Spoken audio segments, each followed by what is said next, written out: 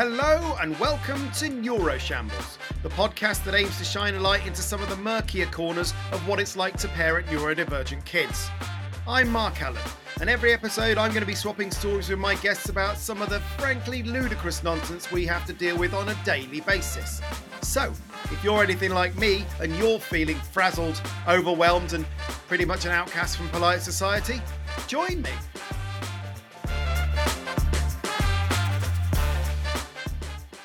Hello and welcome to Neuroshambles episode 10. Wowzers, we made it into double figures. That's fantastic. Thank you for being here. It is, as ever, a joy to have you Neuroshambles on board. And thanks for sending in some of your suggestions and some of your emails of some really good stuff. I wanted to kind of mention an email that I had from Rachel, who asked me to do a show on schools, wanting me to do a topic on schools at some point. And that is definitely something that I do want to do. But I'll be honest, it feels like it's too big a thing to have in just one episode. It feels like there's not only too many facets to that, but also there are too many guests that will have some amazing insight into that side of things. So I'm sort of trying to plan it to break it down into different sections, as how to have primary school and secondary school and school avoidance and homeschooling, and there's lots of ideas for sort of breaking it apart into constituent parts. So look out for those. I'm going to sort of start planning those at some point later on in the year, and I'll let you know when they've got those out. But thanks for the suggestion, Rachel. It's an excellent one and one that I've definitely paid attention to. Now, the rest of the show, we are meeting a new guest. We've got a topic of the week, obviously, and towards the end, we're going to be looking at more neurodiversity champions, some tiny epic wins, one or two what the flip moments, and we've also got a new poetry corner, which is inspired by this week's topic of the week. So, without further ado, let's crack on. Meet the guest. I am delighted to be able to welcome a new guest to Neuroshambles, and welcome aboard Angie Belcher, who is a comedian, a writer, and obviously a parent of a neurodivergent child herself. Welcome to the show, Angie. Hello. Thanks for coming aboard. The topic of the week this week is obviously about walking, which we'll get onto in a second. But I just want you to explain a little bit about your setup and what sort of neurodivergencies you're dealing with in your household. Well, I own an autistic 5-year-old. He was diagnosed when he was just coming up to his first birthday, so about 4.5. Okay. So he was diagnosed when he was in nursery, which everyone tells me is quite early. So he has an EHCP and an autism diagnosis, yeah.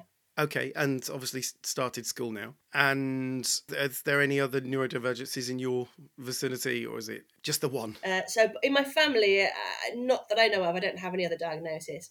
And I know from the books I've read that it must be there's a connection somewhere. There might be someone else who's got autism in the family, but that I know of that's been diagnosed or that I kind of believe has it. No one else really, so that's all pretty new to us. So, yeah, thanks for introducing your setup. What's the topic of the week? Now, the topic of the week is walking with neurodivergence, because obviously one of the things that underpins every episode of Neuroshambles is something that would typically be quite straightforward for a neurotypical family, is for a multitude of reasons never ever straightforward for a neurodivergent household. And nowhere, I think, is this more typically exemplified than just walking. Just getting from A to B, in the process of getting from one place to another in a swift, coordinated and direct manner. It's never that way, is it? And I think one of the reasons I wanted to get you on is because you've actually written a radio play about walking with toddlers.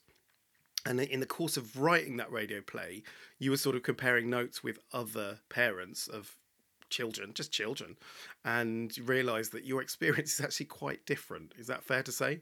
Yeah, so I wrote it, and it's called Walking with Toddlers, and then we produced it. It wasn't until afterwards that I realised that some of the things in there not everyone else experiences, and I found that when I go on play dates with our neurotypical friends, so our other little 5-year-olds that Ulysses is friends with, I've realised that they can just walk in a straight line, and we leave the house, and then we just get to where we're going. Whereas Ulysses, like, he dances in the world. What a lovely way of putting it. Yeah, absolutely. Yeah, he dances. He never just can walk in a straight line. He's always kind of toppling over. Once, we both ended up on the floor because he literally put his foot in front of my foot and tripped me over. We both ended up on the floor. It was really embarrassing. And there was actually a bit in the audio play whereby they both end up on the floor because he wants to just look at the sky. Oh, why not? And I think the problem is that sometimes I find I'm not entirely sure whether it is that just a 5-year-old behaviour or is that an autism thing. Do you know what I mean? Yeah. I'm questioning myself there. Yeah, we definitely had that with Jay, who's my eldest.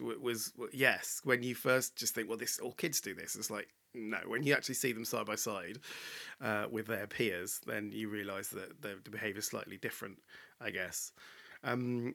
My ex-partner Tam has a theory about about neurodivergent kids. Is that neurodivergent kids very often don't tend to walk with their grown-up. They sort of walk around. That parent is there. It's part of the experience, but they don't feel an instinctive need to kind of walk with them. They're either really far in front or really far behind. That's certainly true of mine. I don't know if you have a similar experience with Ulysses. Yeah, he's either going too fast or too slow.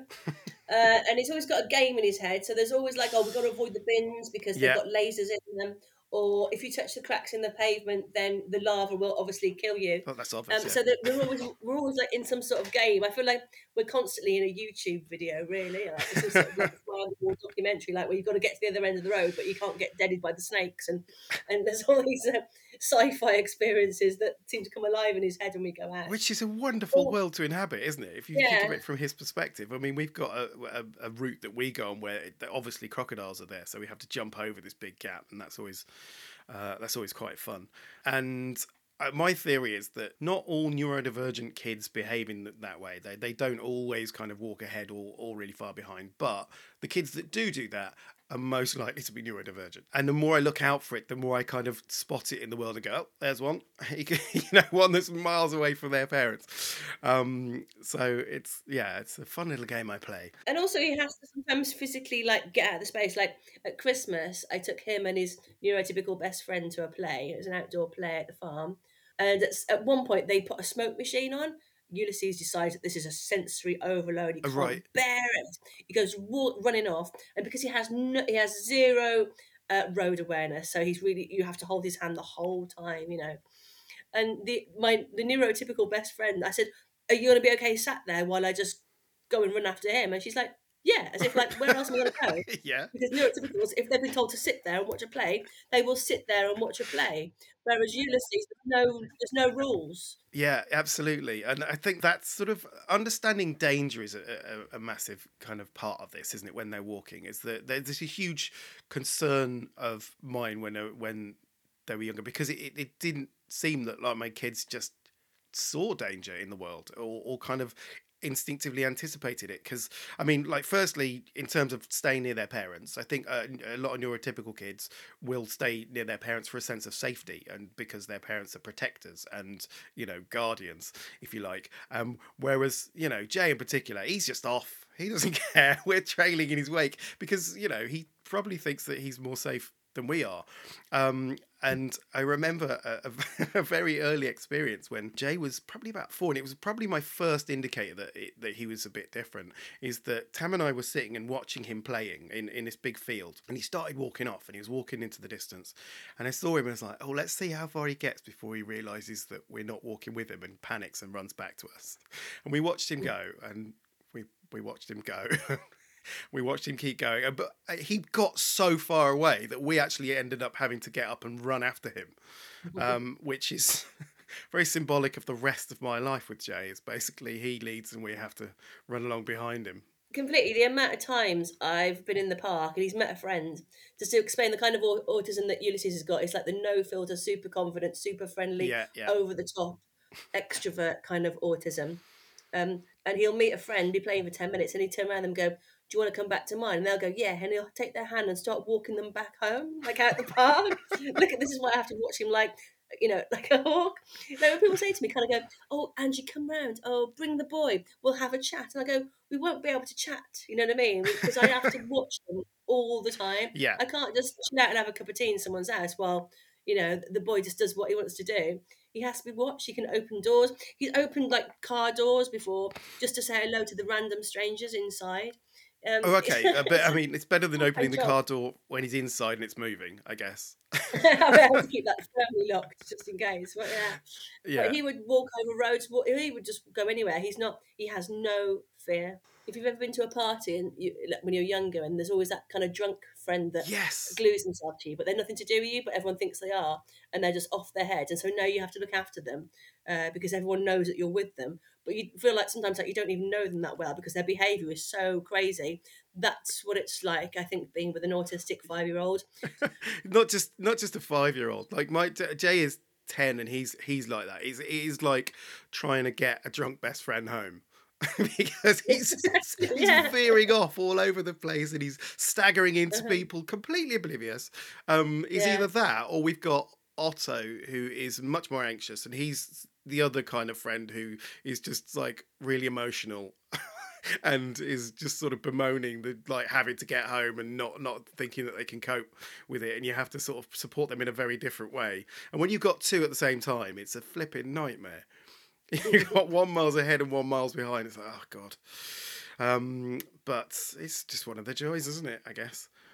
I mean, Completely. the thing is about Jay is that he looks like he's a danger to himself, but actually he's not. He won't. I mean, he's a bit older now, so I think that's a different thing. But he won't run into the road and cause himself a mischief. But he will always look like he's about to. So he's confident that he's safe, and I'm confident he's safe, but the traffic thinks he's about to throw himself into the road. So I've often had cars screeching to a halt, and he's just like looking at them like, what? I mean, I'm not going to injure myself. How aware is Ulysses of that kind of thing? Well, what he's done recently is lull us into a false security that he's actually knows how to cross the road now. Right. And what will happen is two times he'll do the whole, "Mummy, I'm stopping. Oh, Mummy, look, I'm looking for cars. I'm doing all the things you told me to." And then the third time you'll think, "Oh, I'll just test this theory then." And you just walk with him, expecting him to stop when you come to a road, and he'll just carry on walking.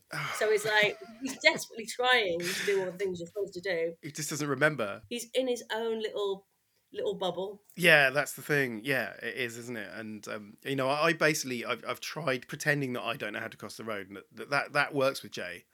It's like, I don't know what I'm doing. Tell me when to go, because he likes being the expert on all things. So that does help, and I think I can. He can cross the road on his own now, but I don't think I would trust Otto to do that. Because he's very distractible. I think that's a big problem, isn't it? Like being in their own world, they're not aware not only of the dangers but of people, and I find that slightly mortifying as a parent when my kids just walk into people.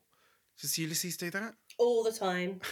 Today it was raining, so we had an umbrella. It was like a ticking time bomb for how many people he was going to bruise today on the walk in, because he's like he's normally in his own world, but with an umbrella he's literally not even like looking where he's going. I guess because they don't seem my kids don't seem to have any anticipation that person's walking towards me. They're probably going to stay walking in this line. So if I stay here, they're going to walk into me, or someone's going to move. There's that element of like not being able to anticipate other people's behaviors and other people's movements, and also there is, I think, this blanket assumption that the world is just going to get out of their way. Jay in particular is definitely like this. That he is. He basically sees himself as like the lead character in a video game, I think, and that everyone else in the world is an NPC. They are a peripheral character that exist only to enhance his plotline. So if he's walking, he expects everyone to get out of his way, I think. And that is, I don't know how I teach that out of him. Basically, I'm just going to have to leave him to bump into people. When I teach comedy in schools, and like I teach like that 8-9-year-old kind of age range, whenever I turn around to schools and I go, right, what's the main skill that you want these kids to have by me teaching them comedy? Mm-hmm. They always say, oh, can you give them some confidence? So at the moment, 5-year-olds are they're full of themselves, aren't Yeah, they? absolutely. And then what happens when they get to about 8 or 9 is I think they kind of like, we somehow take it out of them, that kind of like, whoa, I can do anything and be anything. So in a way, I quite like the fact at the moment that my boy is just like, everything is a possibility.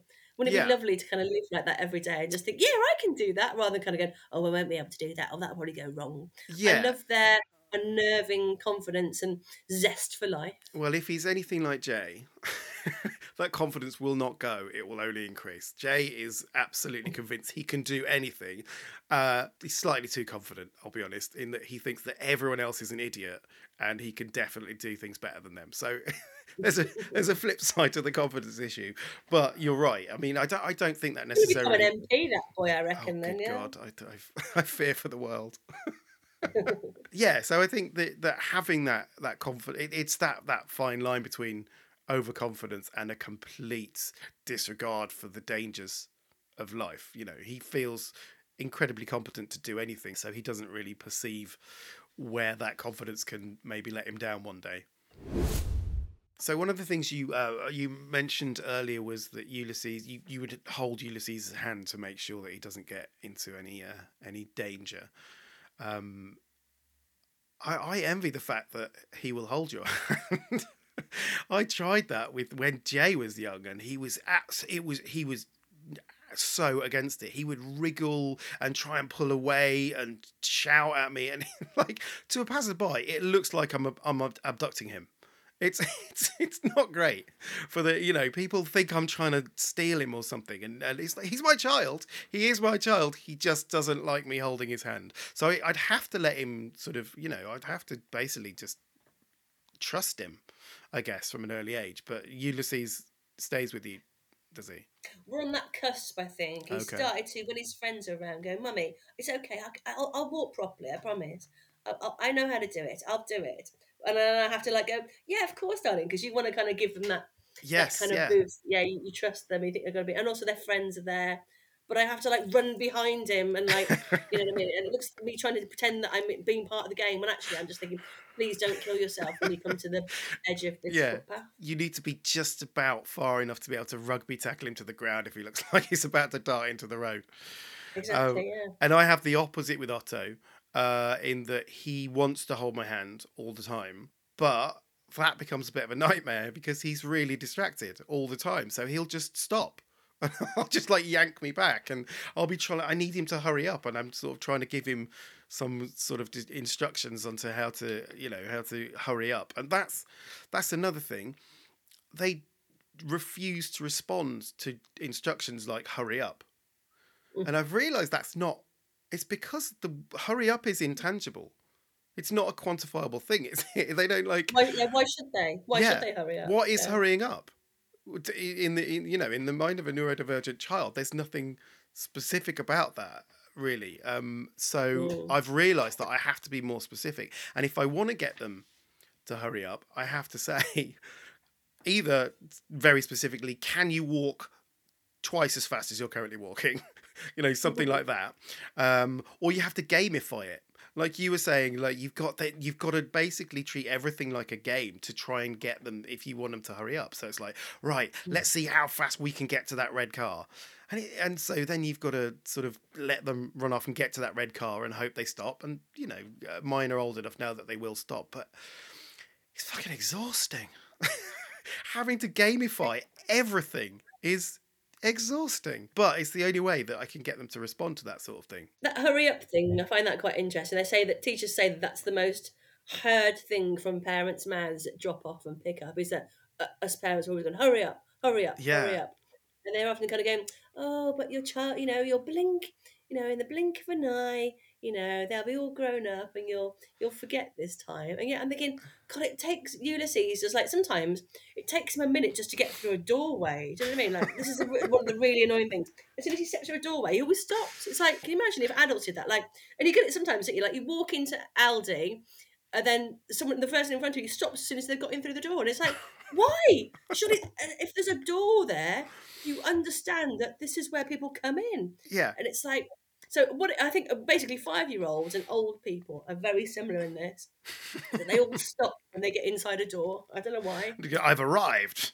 Yeah, I've arrived. Here we are. That's what I came out to do. Tick that box. Now what? Now get out of the fucking way. One of the things that I find difficult about walking with neurodivergence is judgment from other parents. I don't know if you have this, of people judging the way you're parenting because you have to you have to kind of let them be themselves a little bit more. And themselves is, to a neurotypical family, quite alarming sometimes. Oh, completely. And sometimes I feel like I've cracked it, and then my boy will create a new kind of embarrassing concept for me, really, that I have to then deal with. Again, I feel like I'm in some sort of like fly on the wall documentary sometimes, where they're kind of going, "Oh, let's see how far we can push it." But yeah, that thing about in terms of walking. So we go to the aquarium most weekends. A Oh, lovely nice. aquarium in Bristol. I sometimes feel like he doesn't think he's in an aquarium. Again, he thinks he's in some sort of like host of his own TV show. So he'll go around kind of almost the only thing missing is the microphone, kind of telling people, talking to people randomly, and asking them questions and like and telling them things about the aquarium because he's been 16 million times and so have I. I'm so over the aquarium. It's brilliant. It's amazing. The people there are lovely, but we go there a lot, and um, and I find that other other parents turn around to me and they kind of always look at me like, "Why are you engaging with me?" Like everyone has to be in their bubble.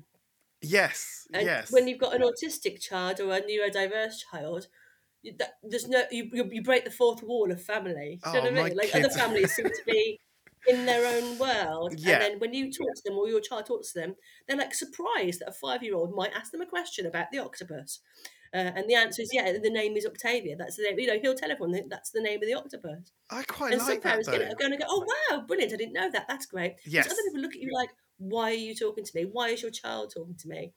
And I have to try and not get annoyed by it, but sometimes I feel like saying, "Fucking lighten up." Do you know what I mean? You in an aquarium, and there's a lot of children here. Just be fucking nice. Yeah, but especially when they're 5. Come on, like 5-year-olds are generally quite cute. So I'm all for my kids Yeah, you'd have popping thought so. other kids' bubbles. India's got this thing at the moment where she waves at complete strangers, and and it's really sweet, and they always engage with her, which is quite nice because she's 6. I don't think I'd get the same reaction with the other two, because I think the older they get, the sort of people lighten up a little bit less. I think maybe. Yeah. But I think there's so much to learn from that kind of that warmth. It's like I've noticed that my even when I'm not with my boy now, I still wave to the driver of the train. Because I started Nice. doing it, I'm forgetting that I wasn't with my boy, going, woo, when the train approaches the platform, you wave at the driver. So now I've started doing it when I'm on my own. There's so much joy to it. You Never should try it. change. The drivers, the driver would be They wave delighted. back. Exactly. It's just a little tiny. I've got this model that I created as part of my work called the inner comedian model. The idea being that comedy is about not only about being on a stage, but it's about bringing joy and warmth to your life in general and doing little tiny funny things that cheer you up and cheer other people up. Yeah. The idea being that it enhances our well-being. And so one of those things I've decided is definitely waving at the train driver and bus drivers. In fact, wave at everybody just for fun. Yeah, absolutely. And see who waves back. I'd wave back, no problem.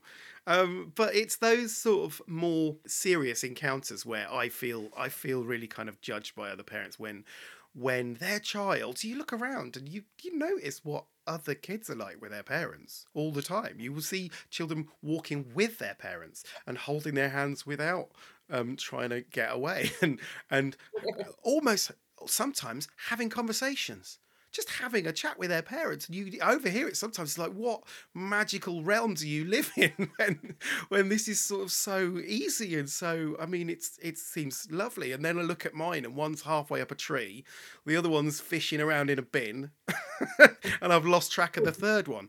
And sometimes you do sort of go, oh, I wish my life was a little bit more like that. But you also, on the flip side, I think some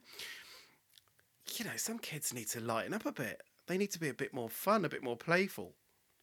And mine definitely have that. Exactly. I think there's some people that just think children should be just not, seen and not heard and not kind of like, Hmm. it's like I was I'm a big bus user. I use public transport a lot. So at the weekend we'll go out. So when we go to the ground, we'll go on the bus.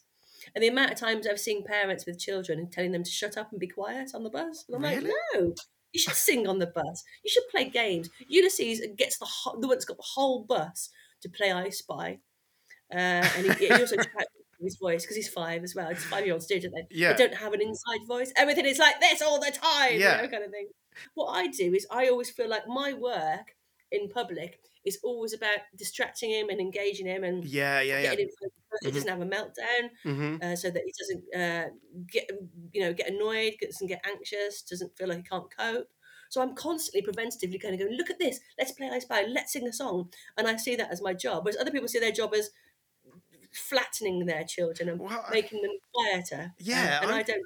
I want to bring them out, not put them back in. but I'm really interested in that because I think they do that with their kids because the kids listen.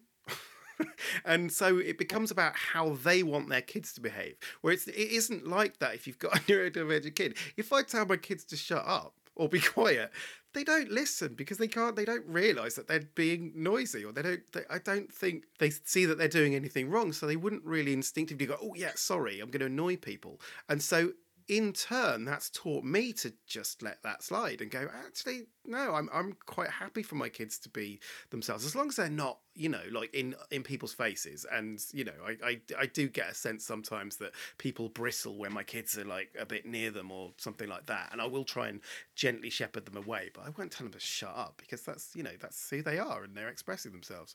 Well, that's the thing about public transport is that you are in people's faces because you're up close and personal. And the amount of times I've been on a bus and like it's been packed and no one's moved out the way so we can sit down and stuff, and I've had to like stand up with them, which is so hard. And I also want to tell all bus drivers in Bristol to just wait until their young passengers have sat down. I think people who train to be a bus driver should spend an afternoon going out on public transport with an autistic 5-year-old and a shopping bag and try and balance yourself and your child upstairs on a bus. But anyway, this is not about buses today. Sorry. That's another episode, Angie. Don't worry about that. One of the times where I feel probably the most judged by other parents is when we're out and about, is waiting at traffic lights. That when you look at other children at traffic lights, they're just standing there. It's baffling to me. They just wait. They're waiting. They literally see the red man and they go, oh, I'll just stand like that guy. And they stay still and hold their parents' hand, or just they're just waiting for something to happen. My kids can't wait. They don't have that capacity because the ADHD definitely plays a part in this as well. And they're constantly on the go. So I've got one of my kids is swinging around the traffic light like a pole dancer. I've got another one just sort of like jumping up and down, and the other one has discovered that there's a thing in traffic lights. I don't know if you know this, for blind people, on the bottom of the traffic lights is a little thing that moves when it's ready to cross. So they're just like they're fighting to get there, and like my kids are sprawling all over the place, and other parents, I just feel the sort of sense of judgment that my kids are not behaving as they would want their child to behave. I don't give a hoot about that, but I know that other parents do, and it's sometimes a little bit mortifying when it gets a bit out of hand and they're bumping into people. Yeah, I can remember the first time I saw, again, we were at nursery and a friend's daughter was on their like little tricycle thing, and they were allowed to kind of be in front while we had a conversation, and I was like, I couldn't relax. I was like, what about the bike? And they're like, oh, well, they'll just stop when they come to the end. And it's like, but how do you know they'll do that? Oh, because that's what they do. And it's just, it's weird. Again, you're right. It's only when you see kind of neurotypical children that you kind of go, oh, so they just do what you tell them to, and they sit still. Yeah, exactly. Oh, and they remember that instruction for the next time. It's not like this is not just a one-time instruction. This is like an every-time instruction, and that sticks in their head. That's what kind of magic do you use? I mean, the other thing that I get is particularly with Jay, who is undiagnosed PDA. I don't know if you're familiar with PDA at all. For the listeners that don't know, we've talked about it quite a lot. It's pathological demand avoidance, and it's a whole different world of basically, or the other way of phrasing it is pervasive desire for autonomy, which I really like because that makes perfect sense to me. It much more accurately describes Jay's sort of take on the world. He wants to be autonomous and he doesn't want people making decisions for him. So again, when you're kind of walking and you need to get from A to B, and everyone knows we need to get from A to B, we're going from here, we're walking to school, right? This is something we do every day. It's nothing new. You know the routes. Sometimes I'll give you an option of which route to go down just to mix it up a bit, because I know that novelty's really important to kids with PDA, to making things a bit more different. And there was one time where he just stopped. He was like, I'm not going anymore. I'm just sitting down. And he said he got a stitch in his thigh. And I've tried many times to explain that you can't get a stitch in his thigh. But what do I know? I'm not a doctor. I mean, it's not a thing, just to be clear. It's definitely not a thing. But to Jay, it's a valid reason for stopping what he's doing because he can't carry on. So he sits down on this wall and I'm walking on with the other two. And all of a sudden I turn around and he's sat down then. He's got his face set to grumpy mode. And I know that means we're not going anywhere until we resolve this. So I have to then get the other two who've already run ahead to come back. We have to go back. And I'm aware of time at this point as well. I'm going to school, so there's a very specific time that I need to get there. And I also know that Otto gets really, really anxious if he knows he's going to be late for something. It freaks him out. He's incredibly dysregulated. And he's now got his eye on the time, and Jay is just sat there. It's also, India has an issue with not wearing appropriate clothing for the weather. So I've got to it's freezing cold and she's shivering. So it's like, I've got to get her inside as well. And Jay's just sat there not moving. And as a parent, what do you do at that point? Because I've got 3 competing needs. I've got to work out the best approach for this. And Jay was like, I need to have a rest. So I was like, okay, I will give you 30 seconds and then we'll go.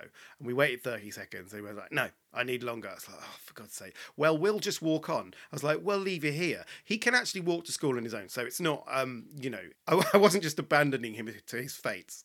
But I was like, if I just take this demand out of it and we just walk on, we'll be fine. We started walking, and then about 10 seconds later, he sprinted past us. It's like, that stitch was not a natural thing, was it, Jay? You were just fucking with me.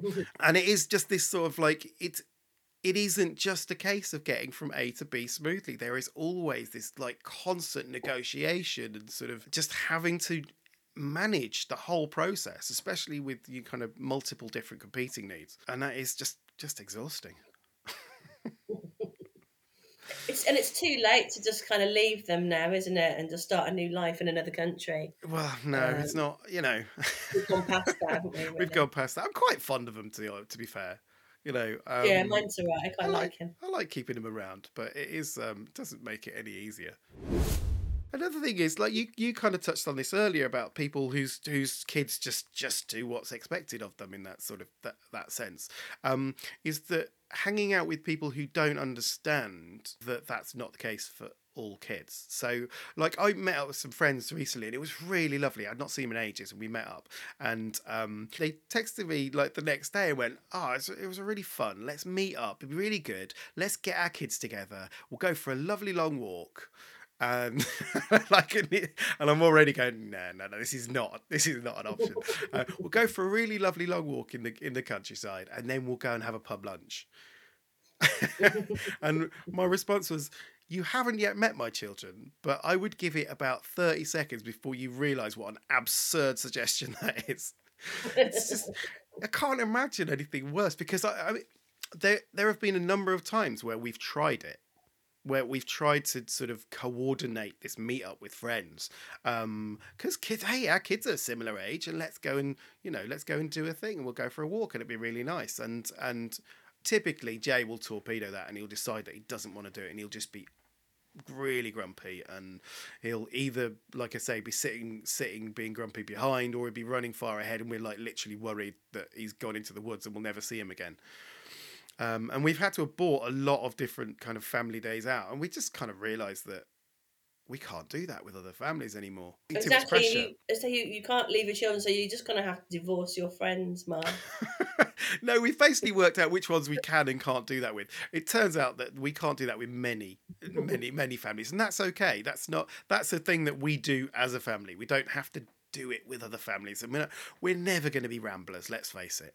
But that's the great thing, though, when you find a friend who's got neurodiverse kids that just kind of understands you. You're like, right, you're our new friends. We can go and do stuff, and there's kind of like there's confidence in numbers, isn't there? So yes. you can form one big super family. I also really love going out with the like at the weekend we did Incredible Kids, which is an organisation for families of disabled kids. We do loads of stuff with the Bristol Autism Project, who put on free stuff for families of autistic children. Oh wow! Cool. So we've done a lot of those kind of things in Bristol and really enjoy it. And again, because you kind of feel like Like we went to watch a film and it was mad. Can you imagine like all new autistic, neurodiverse 6-year-olds to 6 to 8-year-olds, I'd say, in the watershed, all watching this film and all just kind of doing their own things. It was crazy. It becomes kind of a white noise after a Yeah, while. yeah. It's kind of to you, it just seems so normal. But I remember thinking, oh, this is great because if we'd been in just a mainstream, event, cinema showing, we'd have had to have left, or Yeah, I'd have yeah. had to have turned up so many times. In the end, I'd have been the annoying one. Do you know what I mean? Because it's like picking your battles, isn't it, all Yeah. the time? Because if you spend too much time going, shush, be quiet, do this, because that's, you know what I mean? Because he's just being really loud and I don't want to talk to everyone about the film, halfway through. You then become part of the problem. So it's all about picking your battles and kind of going, whereas the Bristol Autism Project, they have amazing stuff. It's free as well, which is brilliant. It's really easy to sign up. And they have play workers there. And it's just nice to experience something with other families who've got autistic kids. It's just a different feel. As you were saying, it's kind of safety in numbers, right? And that's the nice thing, is that if we do end up going out with another family with neurodivergent kids, my kids aren't going to be near me most of the time, but I know that they'll be near someone, and that person will understand the kids, and they will understand how to approach the kids in that sense. Like what I don't want is for them to, if you're with a neurotypical family and your kid is doing some, sort of going slightly off the rails or whatever, they will talk to them in a neurotypical way. They'll say, get down, shut up, stop doing that. And that's not going to work. That is not going to wash through my lot. So having that kind of freedom to know that your kids are around people who are a bit more understanding and a bit more kind of experienced at dealing with neurodivergency is definitely takes a lot of the pressure off and a lot of the judgment away from it, I guess. Yeah, and the thing that worked a lot for us when he was a little bit younger was we've got to go home because there's a dragon on the roof. That always worked. We're just coming out of that being feasible at the moment. But So for some what would reason, happen when he someone arrived to find that there wasn't a dragon on the roof? well, it's because the dragon has gone now, Ah, so great. it was there. Now it's gone. So we did the right thing. The dragon's gone off for its dinner. I like it. It's nice. One of the things that we did quite a lot when they were little as well, which was quite fun, was going to a National Trust property, because there's just like big grounds. So you'd go somewhere and they'd just be like they're usually attached to a wood or some kind of big gardens and stuff. And then there's the house. Never go in the house. Not with the neurodivergence. Stay clear of the house and the expensive wallpaper, guys. That's my advice for you. But and even if they want to go in, go, no, we don't want to do that. Let's go back into the woods again. Just keep them out in the wild. But having that kind of sense of space and that freedom to roam is great. However, you will come into contact with people who detest everything about your children because it's full of a lot of older people who may not be aware of kind of neurodivergency and may not be very, very well versed in it. And my children are noisy and disruptive, and that's not why they went there. They went there to look at the gardens and to Yeah, I can remember us running around again. Just to say, let you know, Bristol Autism Project gets given kind of quiet days whereby it's just their members who can go around those kind of properties. Ah, fantastic. So do check them out if you're listening at home. But I remember us running around a National Trust place once with a sword, which is kind of normal in a castle type of place, isn't it? With a sword, and some bloke coming up to Ulysses and saying, "You can't have that; it's dangerous," and taking it off him, which then led to a meltdown, and it was just really weird. Also, unless a child was going to seriously, I thought it was like a pretend sword. By the way, it wasn't an actual I didn't intend. You didn't arm your child in a National Trust. Oh damn! We didn't take any anything out that could maim anyone with us. It was just a plastic sword, and he took it off him and said, "You can't have that. It'll take someone's eye out or something," and took it off him. Because you can't just take things off children. I don't know why anyone would do that anyway. Yeah, exactly. Unless I thought a child was their life was in danger, I would never touch anyone else's child without their permission. Exactly. And I get that my kids are probably quite alarming to people who are not used to that sort of behaviour or that sort of energy, because they will run at full speed in very narrow gaps. That's the thing that they like to do. And to some people, it feels like they're running at them, that they're going to take them down or something. So I've a number of times heard pensioners shrieking as my child approached them. They already know they're going to dodge out of the way or whatever. They're not going to take them down, but they don't know that, so they're alarmed, and I get that. But then I end up having to kind of shuffle behind them and going, I'm sorry, I'm sorry about them. And, that's again where I guess the sunflower lanyard may come in handy sometimes to warn them that their behaviour is likely to be We've got one. I've unpredictable. not used it yet. When do you use yours? If you're going out for the day, will you use it? It depends, really. I like airports. That's always good to do that for special assistance and stuff. And yeah, to be honest, I try not to go to places where that's needed anymore. But there's sometimes when you can't avoid being in crowded places and you know that your kids might be dysregulated, I find that's quite useful as a sort of heads up. By the way, this behaviour is not caused by them being rude or being naughty. It's because of neurodivergency, and it does help. I think people are a little bit more kind of understanding, because I feel quite. Can it get you backstage at rock concerts as well? Haven't tried it yet. It's a good shout. You should try that. If you go and see, you go and see Coldplay or Keane or something, just wave it and say, "Look, my child's having a meltdown because they really want to go and see Chris Martin." See, Otto does love music, so maybe I could use him as a way in. One of the other sort of things that frustrates me about walking with my neurodivergent kids is that they don't respond to urgent instructions very quickly. There's always that sort of processing delay with mine. With Otto in particular, Jay's usually in his own world, so he won't really hear it. He'll just be in his own head. But particularly when it comes to dog poo. Have you had that? Go, look out for the dog poo. They completely ignore me. I'm like trying to, because they're not near me, so I can't just grab them. And the amount of times that Otto's just walked straight through the dog poo, a few more steps and then gone, what dog poo? It's like, it's gone now. It's too late. The thing I'm having at the moment is having to repeat myself 6 times on everything. Yeah. Do you know what I mean? Yeah, Brush your exactly. Teeth, brush your teeth. Brush your teeth. Brush your teeth. Brush your teeth. Can you brush your teeth? And it's that idea about, wanting to tell your neighbours that when you hear me shout at my kids, it's because it's the 6th time I've said, brush your teeth. You know what I mean? Yeah, and I have a lot of that of having to kind of give them a heads up. So when you're walking with them, and I've found this, like you've got to be looking so far down the road to anticipate any kind of potential, stumbling blocks or any, if someone's walking towards you and you're in a narrow bit of path and you want them to move to the left so that they're out of their way instead of sprawling around and spinning around all over the path, I have to warn them way in advance. Stay on the left, guys. Stay on the left. Come on, stay on the left. And it's so you're always on edge, I think, to a degree.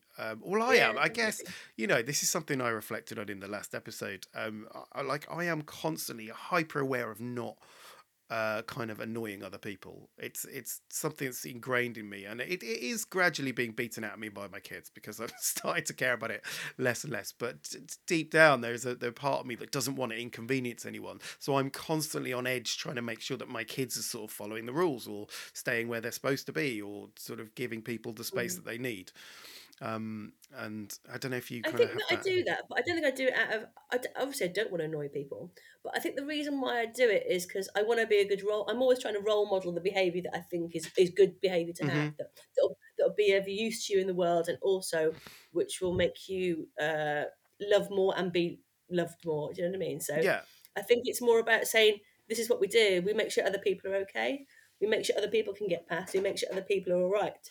We make sure we're okay, but we also make sure other people are okay. And I think that's where I come from. And I know as a child, I was brought up being told to always move out the way, make sure other people have got space. Yeah, and I've tried that. Believe me, I've tried that so many times. But they don't interpret other people's intentions. If you think about it, they have no empathy, do they? The idea that empathy, you start developing empathy when you're 7 years old, and you don't stop developing it till you're about 25. Right, okay. And so mine hasn't got any empathy yet. Yours have probably just started to get a little bit of empathy, and so that's why, because it's not in their brains yet. Yeah, I mean, it is quite interesting that they can't really see things from other people's perspective, but I don't think necessarily that means that Jay in particular doesn't feel like he has a lack of empathy. I think he can see things from other people's perspective, but he doesn't care because he's going to do what he's going to do. Doesn't really matter. Obviously, I want to look at with the Neuroshambles podcast. I like to look at the positive side of things. And there are, walking is an invaluable tool for our kids. It's not, when you're trying to get from A to B, it is frustrating because they will be all over the place a lot of the time, and they won't really pay attention a lot of the time, and they'll bump into people, and that all of the fun challenges that presents. But also, it's a really valuable tool for my kids to just burn off energy. Just going for a walk is actually, if you've not got an agenda, just going for a walk's really good. We had a dog for a while, and that was quite good because it was like, we got to take the dog for it. So everyone came, and that was really nice because we had a spaniel, and she was absolutely bonkers, and the kids really picked up off of that energy, and everyone was just scattering, just running.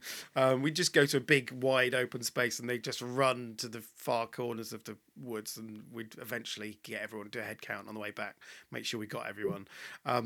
Also, taking them for a walk when they're dysregulated is really important, I think. You probably have this with Ulysses because he's 5 as well. So, and I imagine, if he's in a situation he doesn't want to be in, you need to physically get him out of that space. Yeah, we love going for walks. I mean, walking's great. It's one of the only activities that uses all your senses at once, which is why it's so good for you. It's supposed to make you live forever if you go for lots of walks. And they say that's particularly good for patients who've got dementia as well, that it kind of all your senses are being stimulated when you go for a walk. It's amazing. Mm-hmm. The problem I have with Ulysses at the moment is sometimes he's getting to that age now where he'll go, I don't want to go for a walk, I'm too tired, I don't want to go. And then after he's been in the woods, in Lee Woods for 15 minutes, and after a while it's time to go home, he's like, I don't want to go home, this is great, I'm not going to go home. But I can never get him out, and then when I'm out, I can't get him back home again. But you can get him out by telling him there's a dragon in the woods. The dragon. I think we're getting a bit too old for the dragon one. I'm going to have to find a new one, yeah. Poetry Corner. So Poetry Corner has been inspired by the topic of this week, which is obviously walking with neurodivergence. So, here it is. When walking home from school one day, my boy was miles ahead. He sees no need to walk with me, so he races off instead. Now, I've tried to force compliance and to keep him close at hand, but he's got his own agenda, so he vetoes each demand. Now, to some it seems quite reckless not to keep him by my side, but I've learned to pick my battles, so I choose to let it slide. You see, my young boy is autistic with acute ADHD, and behaviour that makes sense to him seems odd to you and me. There was one day in particular that emphasised this plight, when both he and I were out and pausing at a traffic light. Whereas most stand still at crossings, waiting till the light turns green, he can't contain his urge to move. He's like a jumping bean. He flaps and squirms and fidgets, twirling round the metal pole, and to uninformed observers he has zero self-control. I see this mother standing with her child, who's calm and quiet. And I know she's judging mine, who's like he's midway through a riot. I see her shake her head at him and pull her child away, 'cause his limbs are wild and reckless and her kid might catch a stray. Now, although she's not said anything, I know just what she's thinking, as she gives the side eye to my boy, who looks like he's been drinking. She thinks my child is naughty, his behaviour's out of hand, and he needs some firmer boundaries from a dad who's in command. He wouldn't act like this with her, behaviour left unchecked. She'd whip him into shape and teach him how to show respect. My parenting's the problem here. I need to take control. I shouldn't try to be his friend. That's not a parent's role. And I feel her judgment keenly as it dents and wounds my pride. And although my boy's oblivious, I die a bit inside, 'cause perhaps she's got a point, and I should choose to interject, because by not correcting him, it's tantamount to gross neglect. If I grab his hand and force him to stand close to me and wait, maybe he can learn good manners and he might cooperate. I need to teach compliance so he'll blend in with the crowd. His behaviour won't be frowned upon and he can make me proud. And by not insisting he conforms to social expectations, I'm ensuring he will fail at interpersonal relations. Maybe I'd be better reining in his self-expression. If it's not curtailed, it's narrowing his choices of profession. You see, if I really loved my boy, I'd step up to the plate. I'd nip this in the bud and teach him how to integrate. As I stand and muse on how my parenting is a disgrace, the lights turn green and The most enormous grin engulfs his face. He skips across the road with glee, arms raised towards the sky, and I laugh while trying not to catch the sour-faced mother's eye. I hear a tut, her disapproval once more underlined as she quickly shuffles past me with her child in tow behind. And although he shows compliance, making sure he's with his mum, I just can't detect a spark in him. He seems so bloody glum. And I'm sure his mum's delighted that he's calm and smartly dressed, but in starching out his character, he's lost all interest. And although I can't be sure, I thought I saw him sneak a glance at my boy who's now stood on a stump and doing a chicken dance. And maybe it's projection, but I sensed an envious twinge of my son's unbridled daftness that would make his mother cringe. And I realise that I'm the one being taught a lesson here. I mean, just who am I to wish his manic side would disappear? Now, it might not please all parents, but it really pleases me that his infectious effervescence is on show for all to see. And by all means, be judgmental if it makes you feel okay, but forgive us if we give no shits as we do things our way. Because while you stand there tutting at the way he seizes fun, I'll be smiling as he fizzes on towards the setting sun. It's not all rubbish. So this section is the "It's Not All Rubbish" section, which is basically looking at the more positive side of parenting neurodivergence. So the first section in this bit is the neurodiversity champions, and you've just like reeled off quite a few great projects by the sounds of it. So is there anyone you want to give a shout out who's particularly kind of good? Yeah, I don't know whether other cities are this good, but in Bristol we have a plethora of different things. So there's the Bristol Autism Project and Bristol Autism Support. So Bristol Autism Project is the one that does amazing free activities in the half term, in the summer Oh, breaks. amazing. You sign up with them and they have like play workers that are there. So obviously you're still there with your children, but often, like I said, if it's a National Trust property or something like that, they'll have a smaller quota, like they'll hire it out for the weekend. A takeover event at a National Trust. I A love it. takeover, yeah. So it's not going to be as busy. They'll also set up some arts and crafts stuffs there, and it's just an opportunity for you to be around parents who kind of get it. I Yeah, it's suppose. important. Yeah. And Bristol Autism Support is more a movement for campaigning, for supporting people who are going through the process of maybe getting an EHCP or a diagnosis. And they have people that work there to help reach out to parents who need some support. And then Murmuration is a community of getting parents of disabled children together to there's a 6-week course you can go on, which is brilliant, whereby you do arts and crafts, you do yoga, and you talk about the real struggles as well as the triumphs of parenting disabled children. And of course, parents of neurodiverse children are welcome there as well. That's a lovely course, and I really enjoyed it and made some great friends, which I've still got today. Oh, fantastic. But there's loads of other organisations that I'm part of. I also want a big shout out to Flora. The Flora is the council's way of getting you respite care or one-to-one workers so that your children can access stuff in the school holidays, mainstream outdoor activity clubs or out-of-school clubs.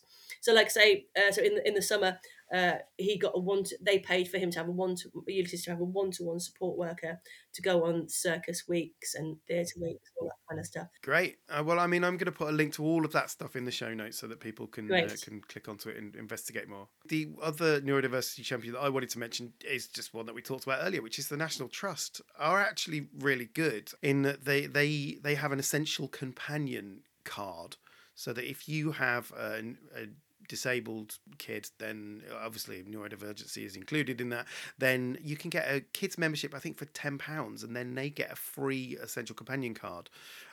So you can basically go and, for a year, you can go to a National Trust property with your kid and, go and appall the pensioners there. And that's a really good way of doing it. And also, it's not just a card that you don't have to name the essential companion. So if you want to give it to grandparents to go and do it, that's a nice way of doing it as well. So shout out to the National Trust for that. Tiny epic wins. In our setup, there are things that could seem like a tiny thing to a neurotypical family, but for us, it's like an epic win. I don't know if you've got any tiny epic wins that you wanted to kind of bring I have, yeah. So it's a classic trait that autistics are picky eaters, and Ulysses has Yes. been very picky. Just getting him to eat any normal food is really difficult. Hmm. And then a couple of weeks ago, we were in a restaurant, and I went, well, I said, let's go for lunch. We'll have, how about some chips? Knowing full well he won't eat any chips. Yeah. He won't have them. And if I do order them, they'll sit there, and then I'll eat them. But I have to keep trying because that's what Yeah, you yeah, do. You yeah, kind of, yeah, I think absolutely. today's the day when he'll eat a normal food. You know what I mean? And we went and we ordered chips, and he ate them. It was in TFI Fridays Oh my in God. Cabot. I was crying. I was literally crying, and I was telling them. I was trying to tell the waitress how happy I was and why, and she must have thought I was nuts. Like, It's like but that's, you ordered some chips and your child ate them. What is she could she smiled and went, "Oh, yeah. great, lovely." But I was like, "You don't You, understand. this This is is the most massive. amazing thing ever." And it means that we now Amazing. I can buy chips from him and he'll eat them. He'll eat a normal food. This is just amazing. But to if I'd have told anyone else this, they'd be like, "You give your child chips." It's like you don't understand. This is a good thing Yeah, yeah, yeah, that yeah. he's It's eating amazing. normal food. Yeah. Because a lot of autists, what they do is they like things to be regularly shaped, and most food is irregularly shaped, and that's what the problem is with Ulysses, I think. Yeah, nice. No, I definitely celebrate that tiny with you. That sounds fantastic. What the flip? The final section of this is the what the flip section, which is where your kids will do or say something that completely flabbergasts you. Have you got any kind of moments where Ulysses has absolutely stumped you in terms of how to respond? Well, last night, so he's got a sixth birthday coming up. He's having a magic show. He's having a live rabbit. So last night I was Nice. doing the invites that have got rabbits on them, and I turned to Ulysses. I went, "There's something special coming to your party. There's a special animal coming. Can you guess what it is?" And he's like, "No." And I'm like, "Look at the invite. Look at the invite." And he's like, "I don't know." And like, "It's a magic show. There's a picture of a rabbit. You like rabbits. Can you guess what animal is going to come to your party?" And he said, "Is it a giraffe?" I was like, how could I get a giraffe into a community hall in Easton? Well, to be fair, you appear to have access to dragons, so That's a problem, yeah. I've made him think now that I can access any animal, real or you're mythical. like Doctor Doolittle. I've got special powers. One of my what the flip moments this week it was quite nice actually. I overheard Otto talking to Jay, and Otto went, "Daddy is definitely not autistic." And I overheard and I chipped in and went, what makes you say that, Otto? And Jay then jumped in and went, "Because you're weird." It's like, thanks for that. Thanks, Jay. The other one, again, was from Jay. It's been really cold lately. I don't know if you've noticed, but Jay is insisting on wearing shorts to go into school. And and I said, "Why? I mean, you can wear them, that's okay, but why are you wearing shorts on such a cold day?" And he went, "Yesterday I wore trousers and I ended up being hotter than a cow wrapped in a burrito and put in an oven." Sweet, Got love away, it. got away with words, my boy. Okay, I think that's it. I think we've done justice to walking with neurodivergence. So, well, one thing I wanted to say before we go is just for people to check out Walking with Toddlers, which is the radio play pilot that Angie has recorded. Just tell us a little bit more about that, Angie. So yeah, so I'm comedian in residence at the University of Bristol, and one of the commissions was to create an audio play. And me and Ellie Rycroft wrote it together, and she's a lecturer in theatre, and we both had children at the same age. And so what this is it's we've got our main character who's got a child who's about to go for a walk, but the whole time they're listening to a podcast called Manara's Mindful Mummies podcast, and it's all like a little bit of an idealistic way of this podcast of how to kind of engage in nature with your child, and then you get the reality of the mum going out for a walk with a child, and the craziness that ensues. It's a little 15-minute listen. So please have a listen to it and give me any feedback. My plan is to get it on Radio 4. That would be great. It's very Radio 4. Yeah, it was really fun and definitely rings some bells with neurodivergent kids as well. Yeah. Yeah, please go and watch Walking with Toddlers. Listen to it rather. And Mark will put that in the comments section. Thank you. No, you're more than welcome. Thank you to the audience for listening. I will just do a quick kind of shout out for the socials. We are on Facebook and Instagram and Reddit and Threads, so please feel free to kind of follow us there, and please spread the word if you've got anything that you want to talk about or if you got anything to add to what we've talked about, and you want to, or if you want us to discuss anything else, email us at hello@neuroshambles.com, and hopefully I can include some of that in the next show. But thank you very much. All that remains for me to say is have a nice life.